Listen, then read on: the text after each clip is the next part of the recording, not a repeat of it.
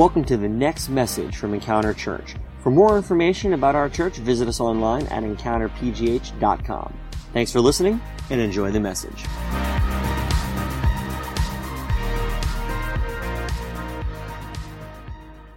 Baskets are going around. We are going to go ahead and get into the message. If I haven't met you yet, my name is Jared. I'm the lead pastor, and I love this part of the service. I look forward to this all week long. This is like my favorite thing in the world to do. But today we are going to be finishing off the message series that we have been in throughout the month of January called Soul Detox. And Soul Detox is really where, in the beginning of the year, what oftentimes happens for people is they think, man, I have gained all this weight, or I feel unhealthy, I don't like how I feel, and so I do a detox in my body in order to, clean out my system so that I can kind of start fresh and begin anew. Well, it's just as important for us to do the same thing in our souls. And so we have been in this series called Soul Detox, and if you haven't been following along, if you've been taking notes, and there's a kind of this running theme with it, and that is that we are not a body with a soul. Instead, we are a soul with a body. The Bible paints a picture for us that we are, our being in its essence is the soul, and then around it is the body. And so this thing that we see, the skin and the bones, is really just what is part of us that will eventually die one day, but what will live on is our soul. And so taking care of our soul is incredibly important. In fact, today we're going to be talking about what's called the seduced soul. And this one, I just want to kind of right off the bat tell you that this topic is one that is, it's heavy and it's a little challenging. So as your pastor and as your friend, I just want to encourage each of you this morning to listen to what I'm saying, but hear my heart behind it. I'm talking to myself as well. Some of the things we're going to say today are challenging, and I believe, and they're right out of Scripture, so everything that we see is going to be right in the Word of God. But at the same time, just how many of you know that sometimes you read something or you hear a pastor say something, and you just immediately, you buck against it, or you don't like it, it kind of makes you feel uncomfortable, or maybe sometimes we just sort of ignore it. I just want to encourage you today to not do that. Your temptation and mine all throughout this week has been to just kind of hear it and allow it to kind of pass through without really allowing it to sink in and let God speak. So my encouragement to you today is just to not do that, and instead to say, okay, God, what is it you want to say to me? And is there anything that I'm missing? So that's the whole idea today of the seduced soul. I want to start off with a quick story. As a parent, I have 2 children, and I am an uncle, and I have nieces, and I have nephews, and I've been around a lot of kids. And probably you have been in a similar situation. Maybe you've gone camping, or what we like to have in our backyard, we like to set up a little campfire and have friends over. And so we have a fire in the backyard. But anytime that you have children around the campfire, I always see parents freaking out because they're worried that their kids are going to fall into the fire somehow, right? But why is that? It's because as children, they don't know any better, and so they see the fire, and it's beautiful, right? Anyone who's ever gotten caught in the mesmerizing, movement of the flames, and it's gorgeous to look at. And so children see that, and they look at it, and their first thought is to touch it. That's what they want to do. Same thing in the house with the stove and the oven, right? They don't know any better, and so they're just mesmerized by the fire of a campfire, and their temptation is to want to go towards it and to be drawn towards it. Well, this is a lot of what it's like in our souls. The seduced soul is the concept of being so taken by or mesmerized by something that might be harmful for us, right? So today we're going to talk about that. The reality is that for so many of us, that we are seduced into settling for something and pursuing things that might be dangerous to us. And the Bible actually calls this what's called idolatry, the sin of idolatry. And you're thinking to yourself, wow, we're really going old school here today, Old Testament idolatry. What does that even mean for us today? Here's a real quick kind of definition, right, of what we're talking about, the seduced soul. The sin of idolatry is that our souls are seduced into settling for a substitute for God. Our souls are oftentimes seduced into settling for a substitute for God. Now, when I put it that way, I think, oh, that makes more sense. There might be areas of my life that maybe are substituting for God. And we'll talk more a little bit about this. So what today we're going to do is we're going to detox from the idols that so seduce us so subtly. Now, where does this come from? In the Old Testament, the very first of the Ten Commandments, everybody knows the Ten Commandments, right? The very first of the Ten Commandments talks about this. Exodus chapter 20. Verses 3 and 4. If you're reading along and you want to open your Bibles, Exodus 20, verses 3 and 4 says this: "You shall have no other gods before me. You shall not make for yourself an idol in the form of anything in heaven above, or on the earth beneath, or in the waters below." Now, why is it that our souls are so susceptible, so vulnerable to this concept of finding substitutes or worshiping and being seduced by idols? Why is it? The reason is because our souls have been created to worship. The Bible talks about it all the time. Our souls, who we are, was literally created by God to be worshipers. And so in the natural form is we're either going to worship God or we're going to worship something else, okay? So we are created to be worshipers. By design, we were created to be worshipers, created to worship. And so when we allow our souls to be consumed by anything other than God, we find ourselves never satisfied. That's what happens. So the Bible talks about it. Scripture teaches that we are created to be worshipers, and we're going to worship something. But when we find ourselves being consumed by other things that's not God, we are often unsatisfied. And this is why our lives can be full of so many things, all sorts of wonderful things, and yet we feel like we're empty inside. This is the reason for it, because things cannot satisfy the soul that was created to be satisfied by the one true God. And so, we're going to look into this a little bit further. Deuteronomy chapter 4. Verses 16 to 19 talks about it. It says, "So do not corrupt yourselves." Deuteronomy 4, 16 to 19. "Do not corrupt yourselves by making an idol in any form." In any form. This is going to be important for us. And he goes into a list, whether it's a man or a woman, whether it's an animal on the ground, maybe a bird in the sky, a small animal that scurries along the ground, or a fish in the deepest sea. And when you look up into the sky and you see the sun and you see the moon and you see the stars and all the forces of heaven, listen to this: don't be seduced into worshiping them.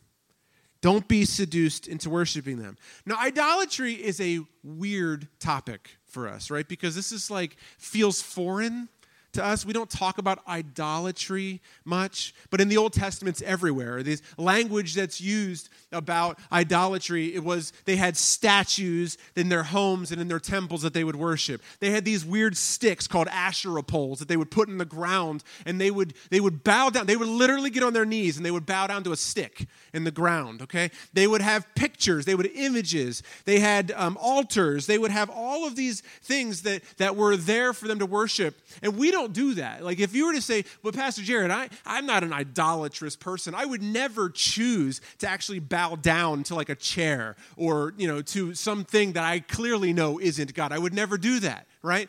But the reason that we are so seduced into it is why it's so important for us to understand that the concept of idolatry is about seduction, is because it's so easy for us to actually fall into putting a substitute for God in our lives that we don't even realize it. That we look at our lives and we think, I certainly don't worship anything other than God. But when we think of it in terms of allowing something to be a substitute for God in our lives, then we see that we become seduced into it. We are seduced into worshiping a counterfeit. When I went to India a few years ago, it was crazy because it's not like America at all. There are literally idols everywhere. We would be walking through these winding back alleys that were sort of bazaars where there were shops and stores, and there were people just kind of milling about. And every maybe 100 feet, there would be a little alcove, and there would be a shrine for one of a million different gods that in the Hindu religion that they worship. And so there would be a shrine there, and there would be 3 or 4 people there kind of saying prayers, and they would bow down, and they would literally doing the things that we would see in the Old Testament. And then we would see a holy man sitting over here, dressed, hardly in anything but a loincloth, and he had been there for 15 years, and then they worship animals. So there are animals everywhere, all over the place, monkeys crawling on buildings, and there's cows literally in the middle of the traffic pattern. So on a road, a paved 2-way highway road, there was in one of them, by the dividing wall, there was a cow just laying in the middle of the road. And the cars would literally stop and go around the cow and get back into it. There are idols everywhere in India. So we don't think of that in America because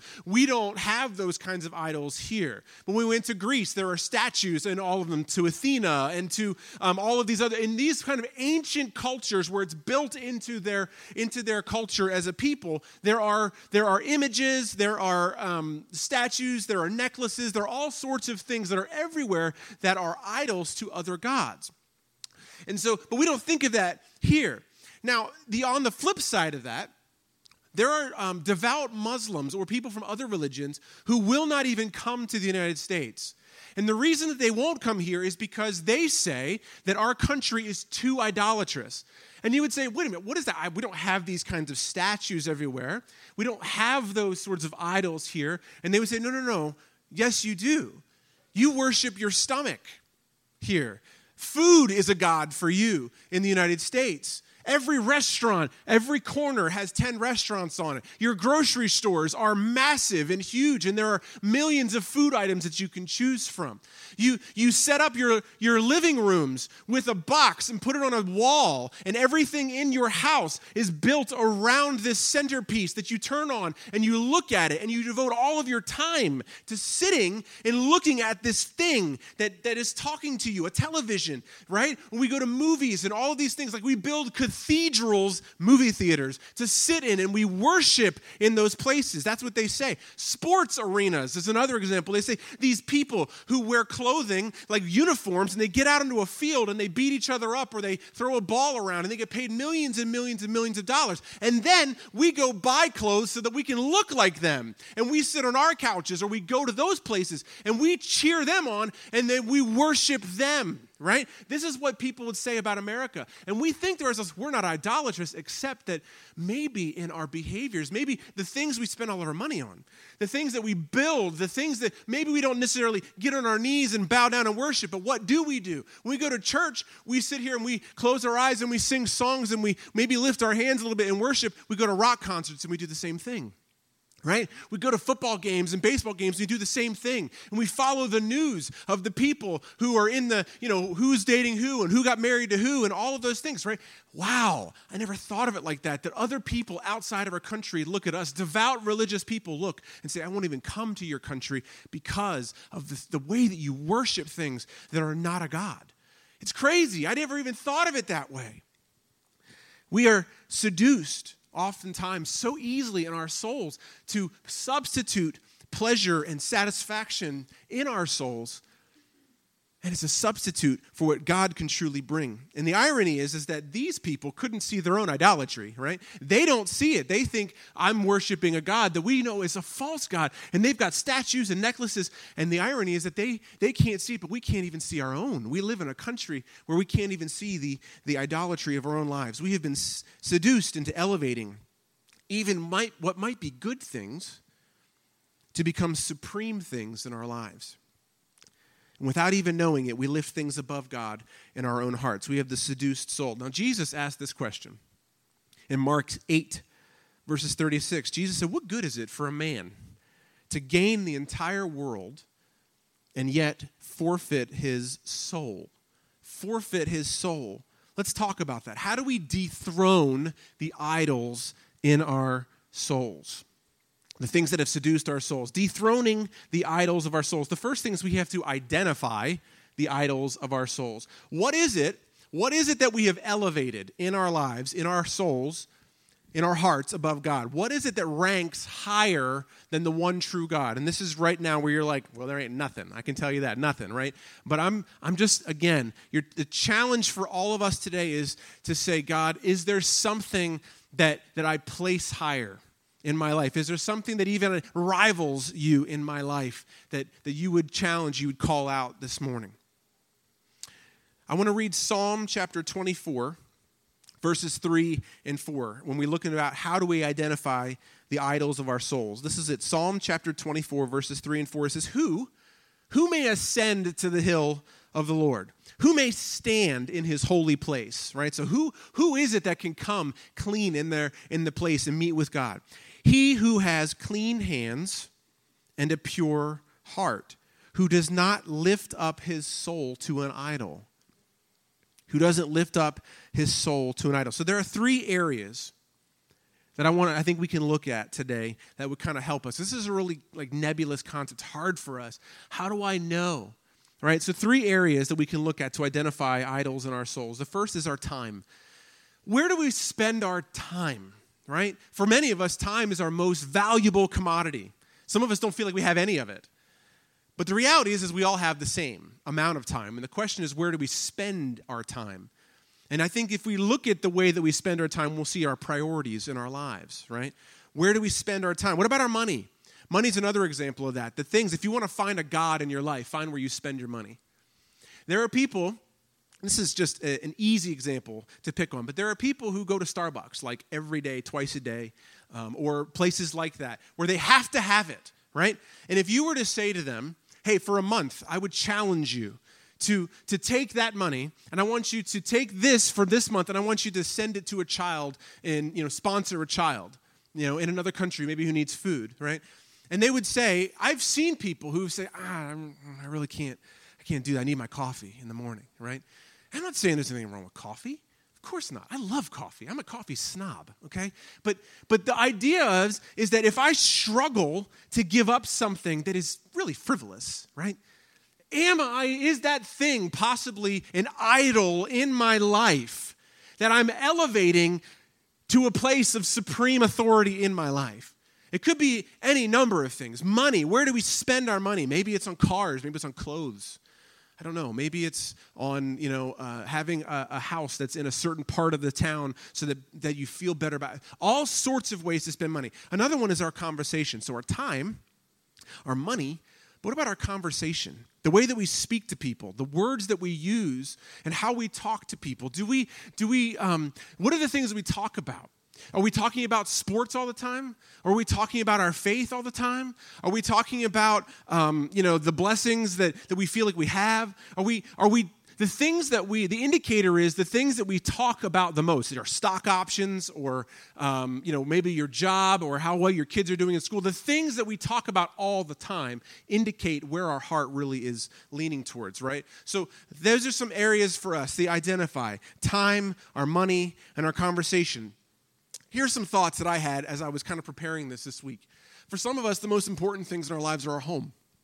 We spend all of our thoughts and our time and our money on building our houses and our homes and making them decorated nicely and fixing things up all the time. For some of us, it's sports, right? We're all over the sports and the fantasy football and like I said, getting the clothing for it that goes with it. You got to watch every game. My boss watches almost every single Pittsburgh Pirates game. And then when it's Penguin season, he's watching all of those things. And yet I see how he talks about his own children, right? He doesn't have a strong relationship with his kids, and his marriage is struggling in pieces because, I'm not saying it's just because of sports, but there's a possibility that this thing in his life could be something that has a supreme authority in his life, right? For some of us, it's sports. For some of us, it's fitness. It's I have to look the right way. I got to work out all the time. I got to take care of my body. And again, these things are good things, but for some of us, we elevate them beyond healthy spaces. For some of us, it's our kids' activities, right? We don't even come to church because my kid has a sports game. Or for some of us, we can't go here, can't do that because our kids have this activity or like a class and thing. And again, education is important. Our kids are so important. But are we elevating it above putting priorities in our lives? For some of us, it's online gaming. For some of us, it's education, social networking. It could be dysfunctional relationship with your phone, for some of us. For some of us, it's even food, maybe even obsessive healthy eating. That can be an idol in our lives, that we eat, that we make such choices about it that we begin to forget that it actually becomes that's more of an authority. You hear what I'm saying? None of these things are bad things, but are we allowing any of these things to be the decision makers in our lives. When instead of consulting the Lord, instead of spending time with Him, I'm so focused on going to yoga class that I don't go to church, or I don't have my time with the Lord in the mornings. Or do you understand? That's the idea. Am I going to go to a football game instead of coming to church or going to a Bible study or whatever it might be? And again, I'm not saying that a Sunday morning service or a Bible study in the middle of the week is the thing, but I'm saying is if you look over your life, the opportunities of the time that we have and the way that we spend our time and our money and our conversations, how much of it involves our relationship with the Lord and how much of it is these other areas that might be actually priorities in our life, more and unhealthy. It could be so many things: music, hobbies, pursuing wealth. We are consumed with our focus on them. And again, I just want to ask you to be honest this morning. And so I want to tell you I loved how Heather mentioned the life groups. I encourage you to now talk about this at your life group, to go this week to life group. We have groups that meet all throughout the week, and we come together as friends, and we eat together, and we spend time talking about the Sunday messages. And this is a perfect opportunity to be able to say, I thought about it a few days, and at first I didn't really think I had anything, but you know what? This one area of my life has not gone away, and wow, it really kind of sparked something in me, and I feel like it might be an idol in my life. It might be. I want you to talk about it with a mentor or your life group to begin working through that. If I could be honest with you this morning, there are a couple areas that I have idolized in my life over time. One of them is the opinions of other people. It's been an idol in my life for a long time. I care very much what other people think about me, about my behavior, my actions, my ministry. I struggled with that for years. And I still struggle with it at times, but I have realized it, I've called it out, that I have made other people's opinions more valuable in my life than what God thinks about me. It's just me being honest. And I think many of us in the room probably struggle with a lot of that in similar spaces. We care so much about what our friends or our peers think about us, or our work, companions think about us, the people that we work with, or we want to hold up such appearances because we think that what they think about us matters. And I understand that there are appearances that need to take place, and if you want a promotion, we're talking real thin gray areas, okay, here. But for so long, I was so filled with feelings of not measuring up, with feeling like the things that I put my hands to, the work that I gave, what I felt like I'd given everything that I had with the right heart, I felt like it wasn't good enough because I was comparing myself to other people. I was constantly trying to gain the approval of my peers and of other people, and that always left me dissatisfied. It was an idol in my life. Another area that I've idolized was with electronics or gadgets. For years and years, I would have to get the new iPhone every year. Every year, I would spend, didn't matter how much money it was. I had just gotten a new phone, and there could be one tiny little feature that was new, and maybe they curved the edge of the screen, and I would be out there, I would pre-order, I'd be waiting in line at the Apple store to get this new phone. If it was a TV, I wanted to get the right TV. I had to get with the right amount of refresh rate and pixels and the resolution. I wanted to make sure that I had the right gaming system, and I had to have the right controllers to go with it. And if there was a new game out, I went and got it. And it didn't matter how much money it cost, and if I didn't have the money, if I had to put it in my credit card, if I went into debt over it, this was my life. For a long time, I idolized electronics, materialism. I don't know what it is for you. These are just things that I've struggled with and wrestled with, and that God has called out in my life and said, that's an idol. You have substituted satisfaction from me with this in your life. And so what I want to ask you to do, and myself to do, is to humble yourself and sincerely ask God to point it out. God, is there an area in my life that I have elevated to supreme authority in my life? Something that is equal or above you? Where am I being seduced into idolatry? And once we identify our idols, Scripture teaches us to tear down our idols. Now, this is important. It doesn't say to manage our idols. God never says to tolerate them, but to tear them down, to obliterate them. Get rid of anything that is more important to me and to you than the one true God. And that's what God told Gideon to do in Judges when all the people around him were bowing down to idols and worshiping them. Listen to this. In Judges chapter 6, verse 25, God says, tear down your father's altar to Baal and cut down the Asherah pole beside it. There's like a righteous anger that was involved here. It wasn't like they might be offended if I tell them to take down that stick. I don't know. I mean, I can just kind of have it in my house, my area. I'll just kind of do my own thing. I don't have to bother people. And yes, what we're talking about here is your own life, okay? But maybe it does involve the people that are around you, perhaps your friends, perhaps the places that you visit. I don't know, whatever it might be for you. But there is a righteous anger that God is saying to Gideon, go out there and destroy these things. And in fact, one of the things, if you read the Old Testament, the pattern is that in Kings and in Chronicles, if you've ever read them, in 1st and 2nd Kings and 1st and 2nd Chronicles, the pattern is this new God comes into power, and it either says one of two things. It either says he put God first, and went through the entire place and tore down all the altars and ripped up all the Asherah poles and burned them, and they began to worship God again. Or the opposite was, and he did what was evil in the Lord's sight and did not tear down those poles, did not crush the altars. And what ended up happening with them is that the tide began to turn so much that there were so many kings who didn't do that they ended up in exile, that they ended up conquered, and their entire lives were destroyed, and they were sent to a far-off land.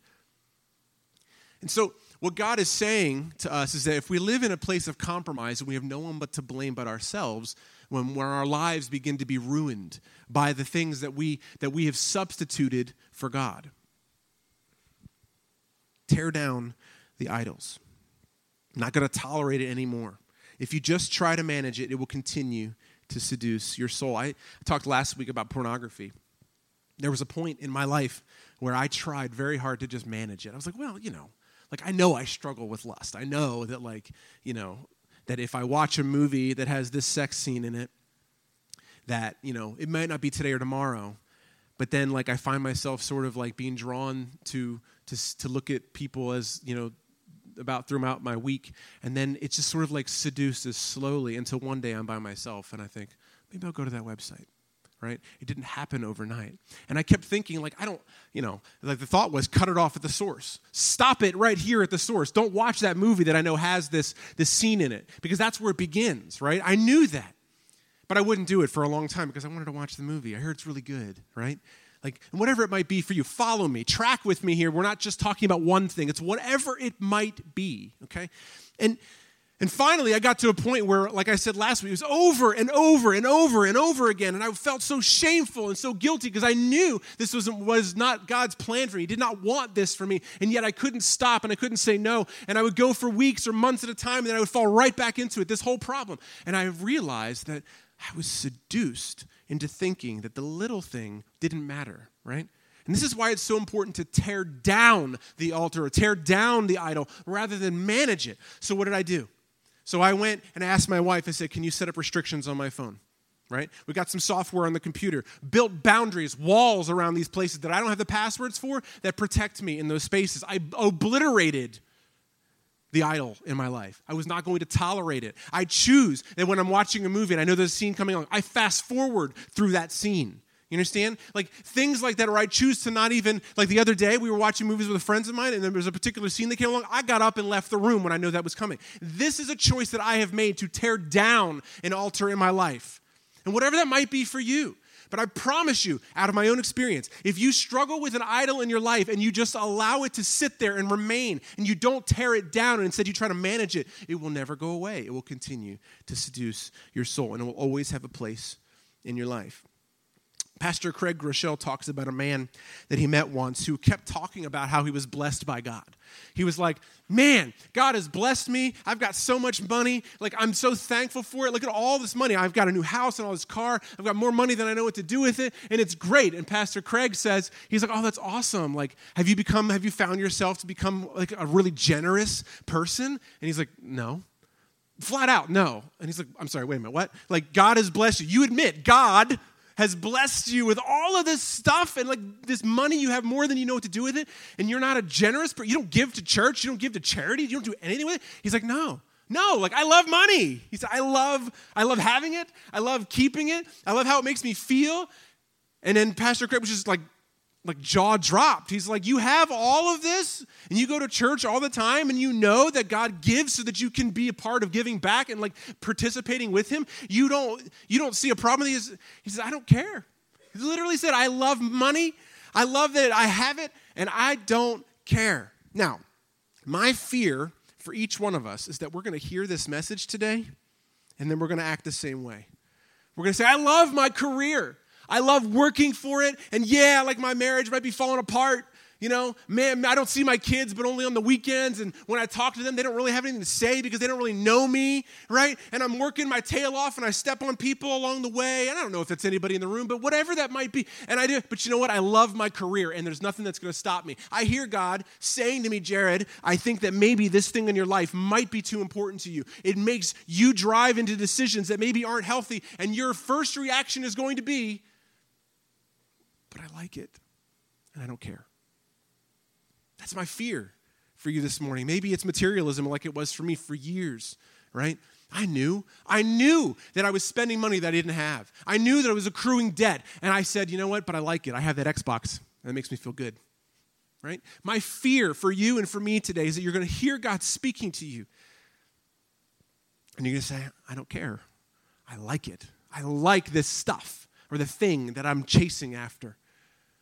It's my fear. Don't allow that to be. Tear down the idol. And that's why Jesus, when he came across a man who idolized his money and the things that he had, and he said this to him. Jesus looked at him. This is in Mark 10. And this man, and he says, and he loved him. Jesus looked at this man who had everything, and he loved him. I love that because people are tempted to think it's like judgments or whatever, but it says Jesus looked at him and loved him. And he says, one thing you lack, sir. Go sell everything you have and give to the poor, and you will have treasure in heaven, and then come and follow me. Jesus loved him enough to tell him that he's settling for something that was second best. And as your pastor, as a friend, that's what I'm trying to do today. Is to tell you, if there's something in your life that you're settling for God's best in your life, it's substitution for him. I love you. Jesus loves you. And some people would say, but Jesus would never really ask me to sell everything, right? And I don't believe that. I don't believe that if Jesus were standing here that he would say, Jared, Christian, Scott, Lincoln, everybody, I want you to literally to go out right now and I want you to sell everything you got. I don't believe that he would do that unless it was an idol to you. Unless it was an idol. Jesus would never ask us to actually sell everything unless it was an idol in our lives. And then he's going to ask us to tear it down. Tear down anything in our hearts and our lives that are more important to us than to him. Here's some examples from my life. One of my favorite TV shows was on a few years ago. And before the season began, I just felt really strongly in my heart that I just felt like God was saying, I want you to sit out this season. And I'm like, but God, it's like the newest season of this show and I love it. You know how much I love it. And I just couldn't get past this feeling of, I want you to sit out. I don't want you to watch it. And I did not know whether I would ever watch it. Like that was the sense that I had. I just had this feeling that God was saying, I want you to tear this. And what it was this thing was an idol in my life. And it was revealed by how much of a struggle this was for me to even I was like, well, but maybe I'll watch it like the day after, right? I'll abstain for the day and the next day I'll watch it. The struggle itself to let go of that thing, that obedience in that one moment shows me how much of an idol it was in my life, that it was so important to me. So the entire season goes by. And halfway through, I started to feel pretty good, actually. Life got back to normal. I didn't really care anymore about hearing all of the chatter and banter about it. And by the time the end of the season came, I didn't even care anymore. And what had happened was that God had revealed to me in my heart that this was an area of my life that I was actually thinking about when I was at work. I was thinking about it online. I was doing searching for theories about this particular thing. And again, guys, some of this stuff is fun and it's great. That's fine, okay? But it was what God did in that time was he showed me that there was something hidden that I had no idea, that was so important, that was actually taking a place, like a throne in my life where I kind of put God on the second chair. And this was the thing that I spent my time thinking about in priorities. I made decisions on when I would spend my time. I would think about, well, I was supposed to have a meeting. I'm going to cancel that meeting today because I'm going to watch the show. Like, that's how it had gotten. And it could be like that for so many of you. There's a friend of mine who years ago made the similar decision with video games. I remember thinking he was crazy because I love video games. And I remember him telling me, I feel like God's asking me to stop playing video games. And I was like, really? Like, and this is the kind of the same thing, like, really? Like, Jesus, like, I don't think that, like, if someone said to me or to you, hey, I really feel like God is telling me to sell my car and give it away or to quit my job or whatever it might be, right? You'd be like, you're crazy. Like, that's crazy. God would never ask you to give up your job and to move to another city. Or this thing that you have like a high-powered career. You're going to go like start a cookie shop? Like what? Like, right? My friend said, I feel like God is saying, I want you to stop playing video games. And I was asking him, he said, I think the reason is because I don't have my quiet times anymore. He's like, I used to get up in the morning or at nighttime and, before bed, and I would have like an hour just reading scripture and just kind of journaling and praying and whatever. He said, I don't do it anymore. Now what I do is I play like video games. And I do it for hours. And he says, and like I barely get any time with my relationship with God at all.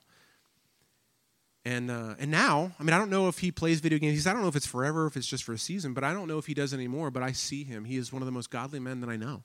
He's dedicated to reading scripture. He has wonderful insights that come out of his time with the Lord. Like, and his life is dramatically shifted to where I see God's hand on his life. He's doing incredible things because he has torn down an altar.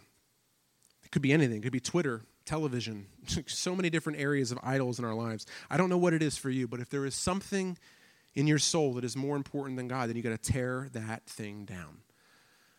And let's close with this. And then, what do? There will be space left. There will be space left in that space. So we have to fill your soul with God. So first, we have to identify the idols in our soul. Second, we have to then tear them down, obliterate them. And third, in that void, we want to fill your soul with God. Psalm 84. Verse 2 says, my soul yearns. It even faints for the courts of the Lord. My heart and my flesh, they cry out for the living God. Psalm 107, verse 9. For God satisfies the longing soul, the hungry soul. He fills with good things.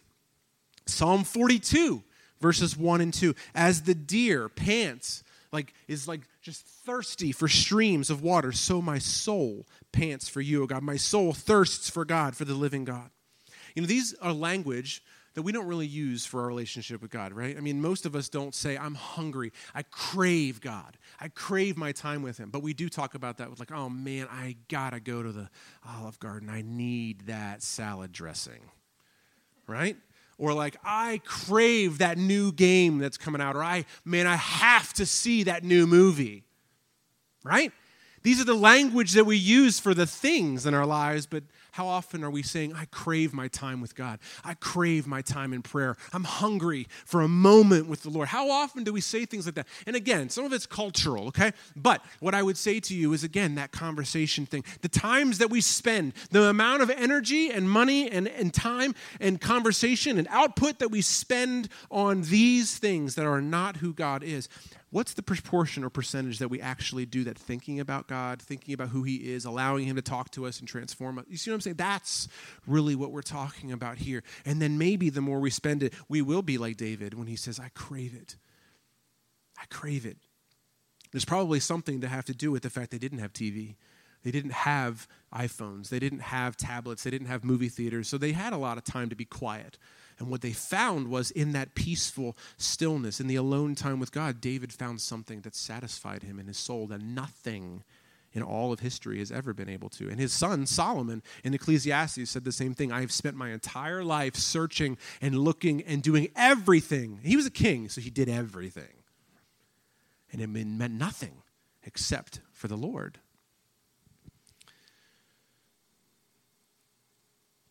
If your lives are empty, lower your expectations for what this world can offer you,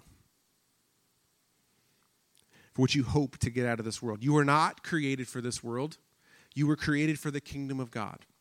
And you will never be satisfied by anything that this world can offer. I don't want you to be seduced. I don't want you to settle. I want to fill my soul. I want you to fill your soul with God and be satisfied. I want us to take a moment as we close here, like we have the last several weeks, and reflect inwardly and allow God to begin to detox our souls. Dan, if you want to come up and begin playing. We're going to just take a minute. And in that moment, I want us to just be silent and allow the Holy Spirit to speak to us and say, maybe to pinpoint or to show us an area in our lives that he wants to detox. He wants to take a moment. And before we do, I want to read a verse from a famous hymn that kind of talks about this. I think it's beautiful. It says, "Turn your eyes upon Jesus. Look full in his wonderful face, and the things of this earth will grow strangely dim in the light of his glory and grace." Would you close your eyes with me?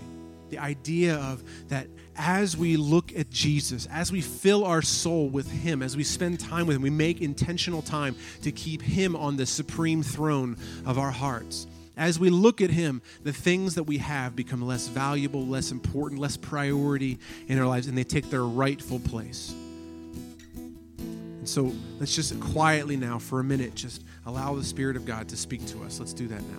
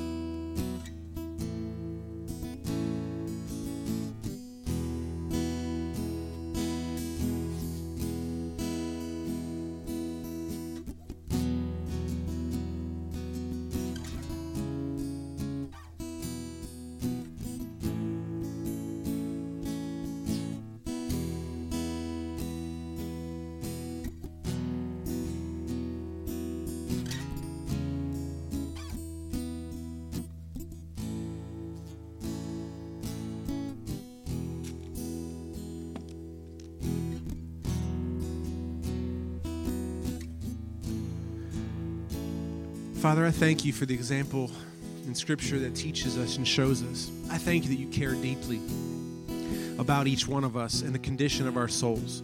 You look in the long term, the long game, that the things that we involve in that might be fun, it might even be good things, that sometimes they take the wrong place in our lives. Too much of a good thing can be harmful. Thank you that you've spoken to us through your word and through other people to help us understand that our soul is what matters the most. And God, today, as you may have pinpointed specific areas of our lives that might be compromised, spaces that we have elevated to authority that's unhealthy in our lives, would you show us that gently? I ask for your Holy Spirit to be gentle, that you would just nudge us, that you would show us. Maybe for some of us, we do need more than a nudge. Maybe some of us needs a sledgehammer attack. I don't know. But God, I pray that whatever each of us needs, you would do it in a way that is filled with grace like you promise. And everything that you say is not for shame, it's not for guilt, but it's to bring us healing, to help us be healthy. God, would you just help us to open our hearts, to not ignore you this week, open our ears. That's why you said, Jesus said, he who has ears to hear, he who has eyes to see. God, help us to be people who open our ears and open our eyes to take a look in the mirror and to see what you would show us this week. And as you speak to us and challenge us, I pray that we would be bold in speaking to our life group leaders, to our mentors, to life group members, people that we trust, and be honest about it, and that we would help each other in walking in that road together and setting up boundaries, whatever it means to tear down those idols in our lives. And we want to come after you, God. We want to spend time with you. Fill us with who you are. In Jesus' name, amen. Would you stand with me? We're going to... Thanks for listening to this week's podcast. If you call Encounter Church home, or if you'd like to partner with us to support the work that God is doing here, you can take advantage of our online giving option. Just go to encountergiving.com. Also, stay up to date with us throughout the week by following us on Facebook, Twitter, and Instagram at EncounterPGH. Thanks for listening, and we'll see you next week.